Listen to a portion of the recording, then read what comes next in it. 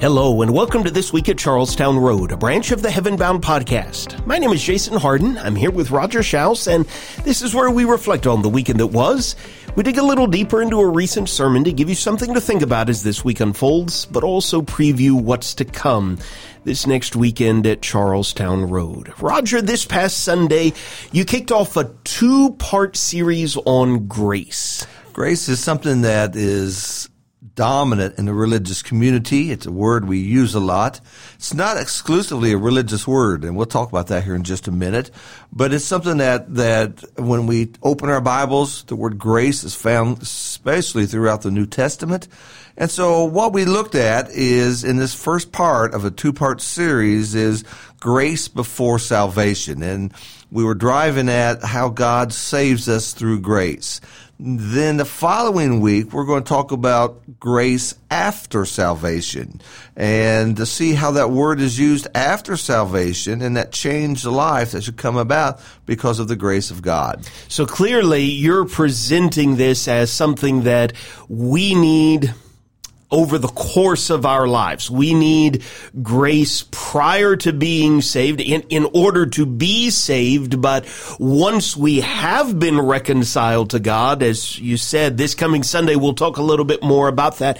We still need grace. Lots of grace. Now, before we dive into a couple of practical points from the sermon, you and I both know that it seems like sometimes there are disciples of Jesus who are almost afraid to talk about grace. Why do you think that is? You know, here's the illustration I like to use. Now, it's a lot different in our times today. But when I was a kid growing up, there was only one kind of blue jeans you could get. And they were dark blue and they were stiff as a board. You know, today you buy them and they're pre-washed. Some of them already have holes in them and, you know, all kinds of stuff. But not way back then. And a person would put them on and it felt like you had your legs in boards. You could hardly bend them, you know, because they're so stiff.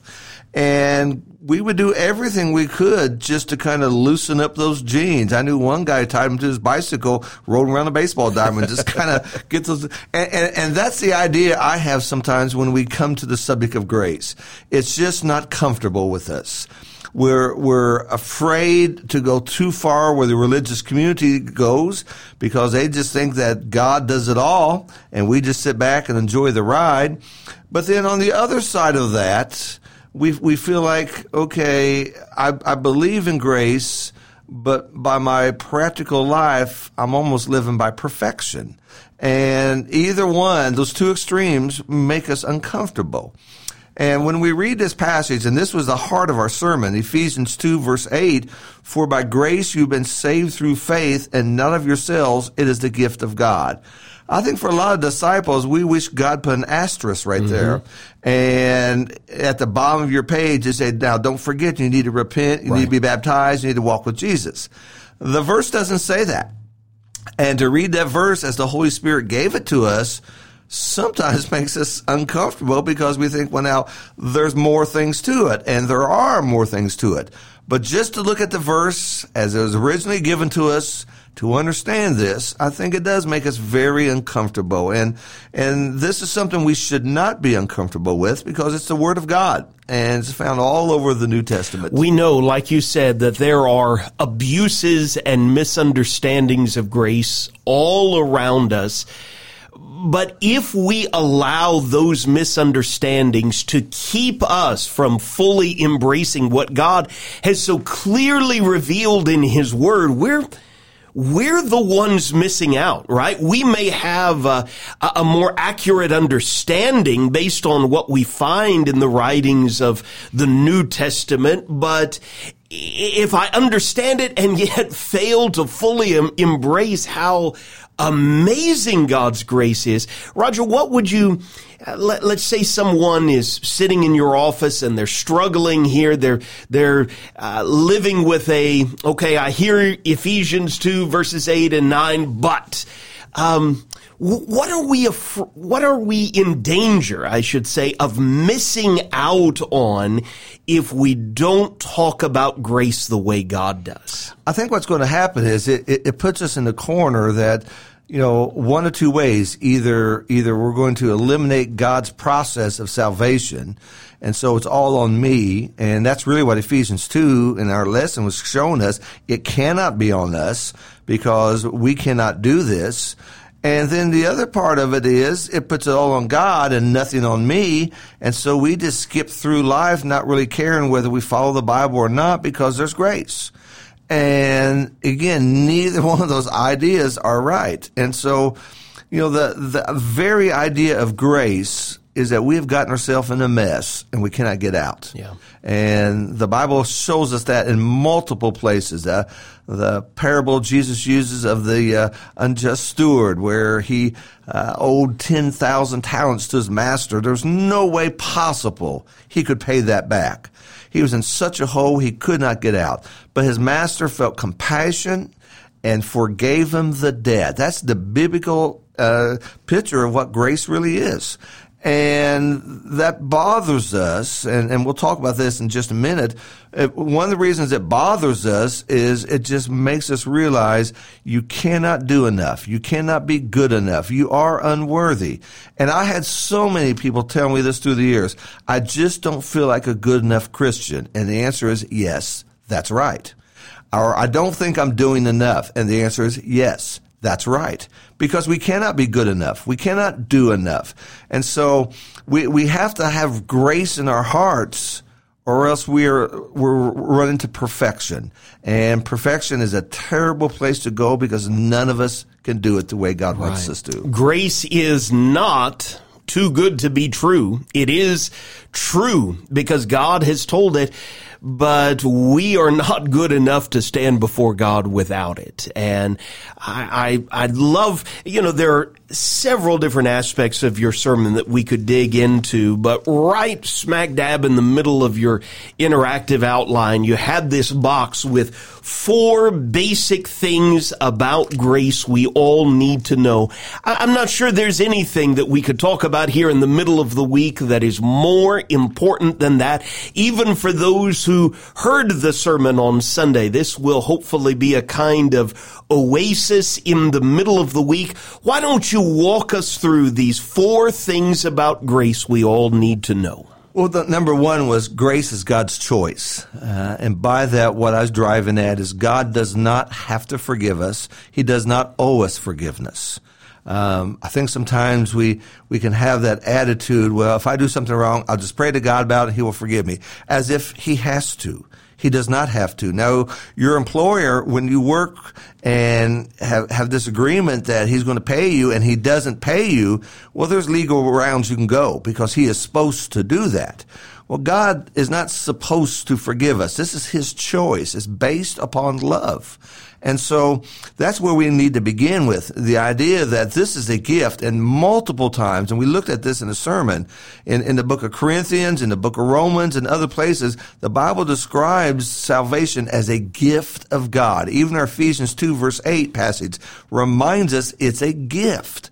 And so you're coming to a party and you don't have to bring a gift. You do. You do because you care and you love. That's the idea we begin with grace. It is God's choice, not our right. And that sure puts things in the right perspective as we think about that. I love how John puts it in 1 John chapter 4, verse 19.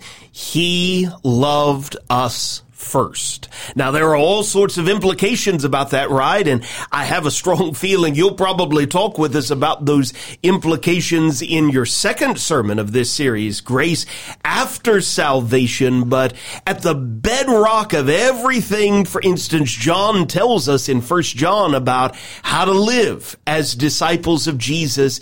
Here's the cornerstone of it all. God chose to love us first. What a great thing for us to anchor ourselves to here in the middle of the week. Number 1, grace is God's choice, but you moved from there to a second point. And the second point is grace isn't all there is to save us. Now, when we focus on this Ephesians 2 verse 8 passage, we really talked about those 2 aspects of this.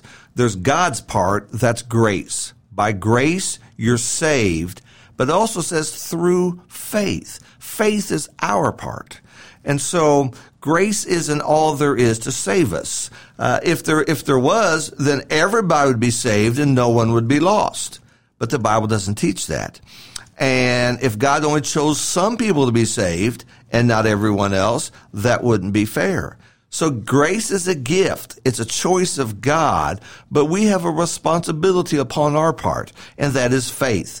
And what we did in the sermon is especially in the second part, when we got to our part, which is faith, we looked at what faith is. Faith is an action. Faith is obedience. I mean, all through the book of Hebrews chapter 11, by faith Noah was warned. What did he do? He built the ark. He heard what God said, and he did something. By faith Abraham journeyed. God told him, he obeyed. So faith is more than just knowing something. Okay, I know there's a moon up in the sky, but that doesn't change my life. But biblical faith is based upon hearing what God says through his word and then responding to that. So, huge in the religious community coming out of the Reformation movement in the 1500s was that it's grace alone, or sola grace, the idea that there's nothing we have to do but grace. It's like that roller coaster ride, which I illustrated in the sermon there. You just sit on the roller coaster, you hold on to the bar, you take some for a ride, you up and down, you twist this way and that way, and hopefully you come back to the end where you want to be and you get out and there it is. You've enjoyed the journey. And that's how a lot of people think heaven is. I just sit on this and God's going to do it all up and down through life, right and left I go, and when all ends, I'm going to end up in heaven, and all I have to do is hold on to the bar. Well, that's not what we see. And that's why we see passages like Luke 13, verse 3, unless you repent, you will all perish.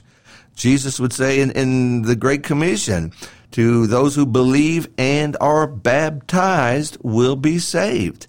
And so we see that concept that grace alone is not really the biblical idea. And if we're struggling to understand that, or you're trying to get someone, let's say a coworker, to understand that point, I know a few better places to go that drive that point home than the fifth book of our New Testaments, the Acts of the Apostles, because multiple times we find people who are convicted by the message that they're hearing, that they're coming to believe that there is light here. God is willing to show me grace, and we read multiple times men and women asking, what must I do to be saved? Roger, I don't know of one example where they were ever told, well, you misunderstand. You don't need to do anything. Or God's already taken, it's God's choice. No, there was always an affirmative answer. This is what you must do. Grace is God's choice, but grace isn't all there is to save us. And so places like Acts 2, the multitude as Peter was preaching, men and brethren, what shall we do? We think about Acts 9, where we have Saul of Tarsus. Go into the city. It will be told what you must do. The Philippian jailer. Acts 16. What shall I do to be saved? And to what you just said, never was it said nothing. Never were they given different answers. The answer is always the same answer, and that's to believe in Christ and do what Jesus said. To repent, be baptized, and to walk with the Lord. That's the concept we see. All right. You move from there to number 3. Grace is not looking the other way. Yeah, I think sometimes that's what we get the idea of grace is. In the book of Acts, in the King James Version, it talks about there was a time when God winked at things. And we get the idea that you see something that's wrong, you just kind of wink at it, you kind of look the other way. It's not really what that passage means, but I think a lot of people get that idea. And so what we have is there's no forgiveness there. It's just excusing the sin. And so because of that, we make light of sin. I told a little fib, we say, or I told a white lie. And it doesn't seem so bad to us because, there's grace, and grace will just take care of that. And that's just a powerful way in which we abuse the grace of God. The apostle would say in Romans chapter 6 and verse 1 about sin. Should we keep sinning that grace may abound? No, was the answer. We should not do that. And so grace is not looking the other way. Grace is God forgiving us. And the sin and the transgression is gone. not just looking the other way. Our daily Bible reading schedule has taken us through some of the more challenging books of the Old Testament recently. But if we learn anything from Leviticus, Numbers, Deuteronomy, surely it is the fact that sin is serious and God's holiness is to be respected. That's what makes grace so amazing. If there isn't anything serious about sin, if there isn't anything real about God's holiness, well, then grace, maybe it's cheap. But if sin is serious, and it is, God's holiness is to be respected, that's what makes grace so very precious. Finally, Roger, you moved from there. Point number 4, grace always makes us feel unworthy.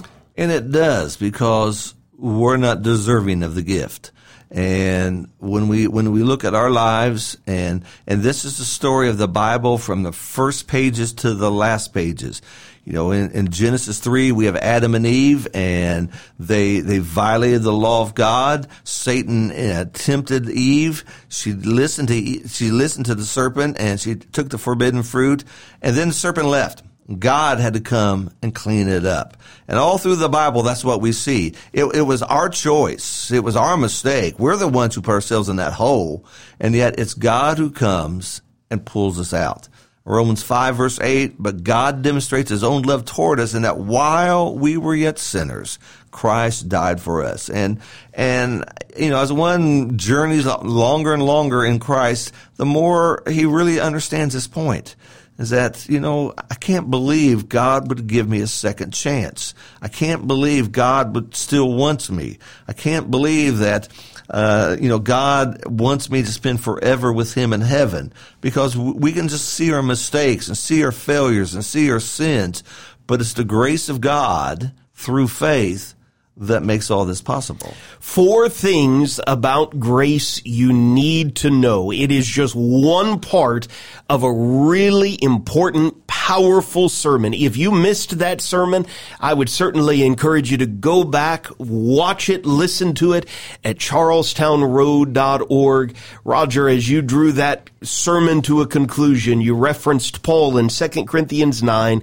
Thanks be to God for his indescribable gift. We're thankful for the sermon on Sunday. Let's continue to thank God here in the middle of this week for this indescribably precious gift. Of course, we've got the opportunity, Lord willing, this evening to learn more about this God. Roger, you're going to be with adults in the auditorium this evening. Yes, and we are looking through the book of Proverbs, but it's not really a study of Proverbs. We're looking at the concept of honoring God. How does a disciple honor God? And we're using Proverbs as our backdrop of that. And so we're going to continue with that this evening by looking at some principles that talk about our walk with God. Proverbs brings out so many contrasts between the righteous man, the wicked man, the wise man, the fool. And through all of that, we get this image of the character and the heart that God wants his people to have. Our Building Blocks track of studies is kicking off a brand new Wednesday series. We're exploring this month, what does God want me to be? If you've got a child, first grade all the way through high school, we've also got an adult version of that study. We would love to have you join us. Of course, Roger, we've already mentioned you've got part 2 coming this coming Sunday. Yes, and so once I've received the grace of God, is that it? And the answer is no. And so we're going to talk about how the word is used afterwards. And because of the grace of God, I have been released from that hole I'm in. I'm a changed person. And what does that look like for a person to be walking in grace all his life? That's 9:30 a.m. this coming Sunday. Roger, thanks for joining me today. Thanks to all of you for listening to This Week at Charlestown Road. We're looking forward to tonight. We're already looking forward to Sunday, the best day of the week, and we would love to have you come and grow with us.